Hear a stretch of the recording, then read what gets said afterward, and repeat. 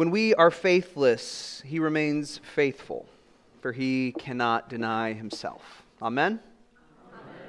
All right, let us pray. Almighty and ever-living God,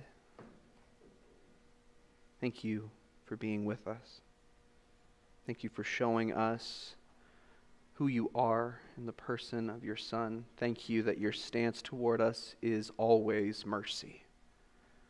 God, let us believe that. Let us believe that. As in and through your Son's name we pray.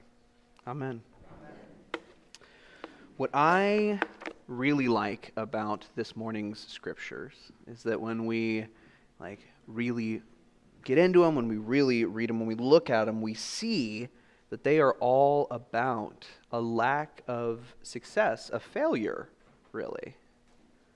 Old Testament-wise, this is the third time that God has reaffirmed, restated the covenant made with Abraham. The first time, he called Abram out of Ur and told him he would make a covenant. The second time, God took Abraham out to look at the stars and told him that he would make a covenant with him, and in return, Abraham would have as many offspring as there were stars in the sky, and that he would forever be a blessing to the nations. This is the third time. In between this time and the time with the stars, we have the episode of Abraham's lack of trust in the covenant and promise of God, wherein he sires a son, Ishmael, with his wife's handmaiden, the enslaved Hagar, because of his lack of faith. Abraham failed. Honestly, he failed over and over and over again, and he would continue to fail. And to be perfectly clear, I get it. It's hard to believe that the God of the universe would make good on a promise to make you the headwaters of a nation when you are near the end of your life, and so is your wife. So there's simply no way any of this could be true. Of course, it's tough to believe that you'd have more children than there are stars in the sky when, as my Old Testament professor in seminary, Dr. Fentress Williams, explained, God took Abraham out to see those stars in the daytime. There were no stars to see at that point. So he couldn't see the promise, so how could he believe the promise? How could he act like it was true when he struggled to see the truth of it? But here's the reality of that starless sky. The stars were still there, even though Abraham couldn't see them. Even though there weren't stars to see when God made that promise, reaffirm that covenant, the stars were still there. The promise, the sign of the promise, still stood. I think when we talk about covenant, we inevitably have to talk about faithfulness, right? It's part and parcel with all of the covenants that we make. Every marriage covenant is based on faithfulness.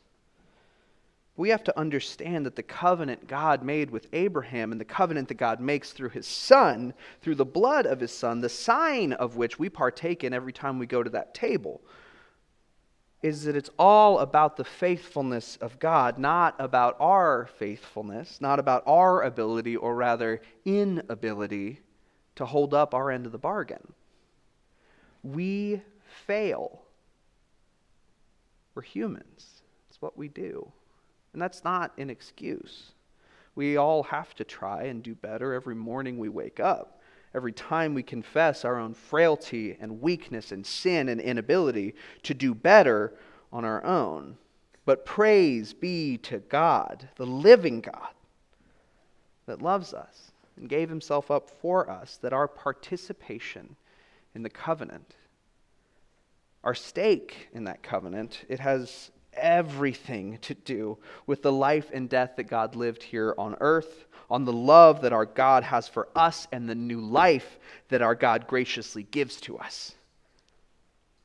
I think one of the best things about Lent is this whole giving something up for Lent thing. Not really because I'm super good at spiritual disciplines. I am not. I'm bad at fasting and all that. I like it because it shows me my own weakness. It puts it right in front of me and I can't avoid it.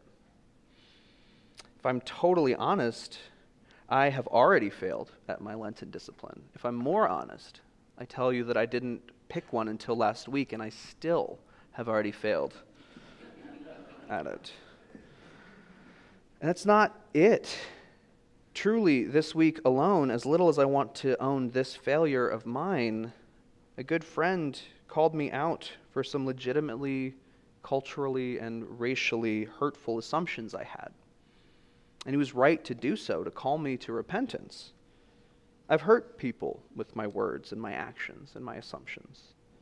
And in spite of my true, honest, earnest desire to not do those things, my desire to be better, I will continue to do them until I'm made new. I am a failure.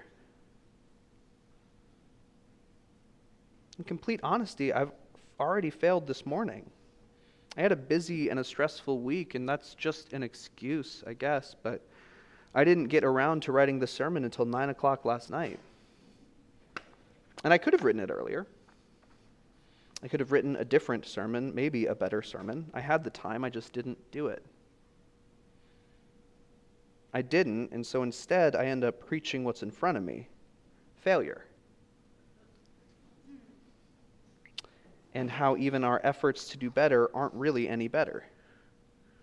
I end up preaching about how the love and the faithfulness of God, who died and got back up, the God who not even death, hell, sin, and the grave could keep, is the one who I follow because there is not a thing that God can't do. He does all things well. And for some reason, that God loves me. And for some reason, that God loves you, us, too. There's no reason for it. We can't be good enough to save our own lives. We can't be strong enough to save the lives of those that we love. We can't do enough good in the world to make ourselves worthy. But that's not what God is interested in, not even remotely. God loves us because God loves us.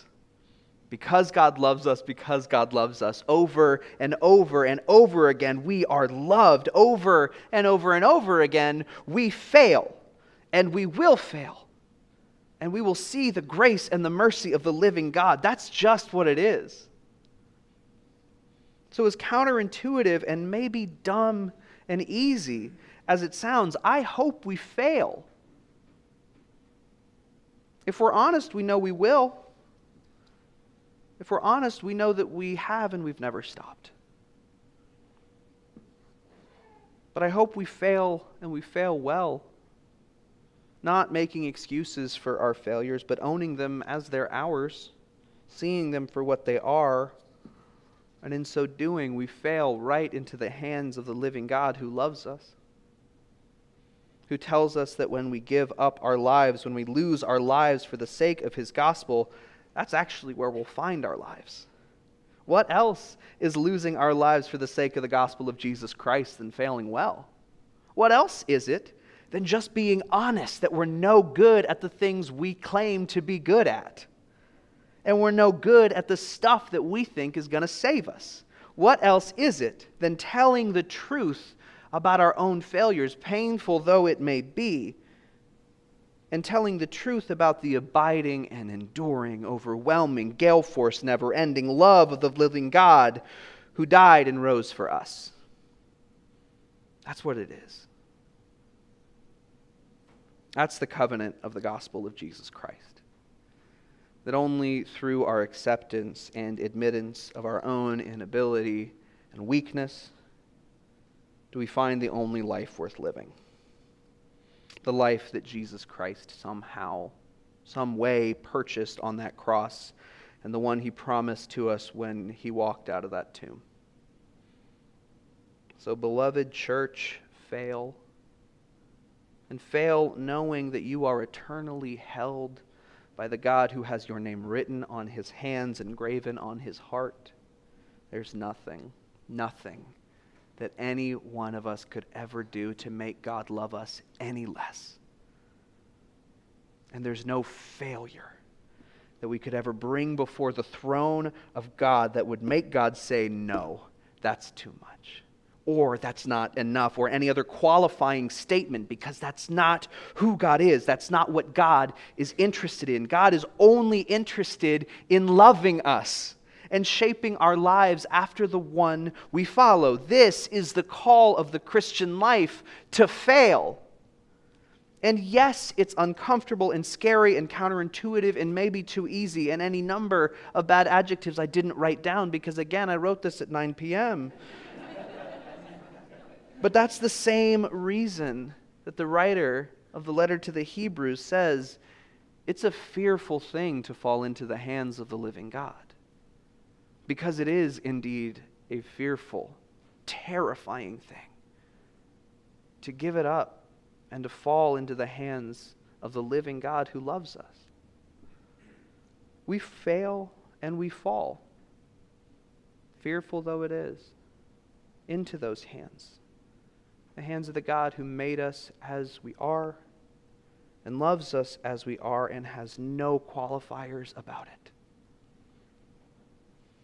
So fail, and fail well, because that's the only way we get to a life worth living.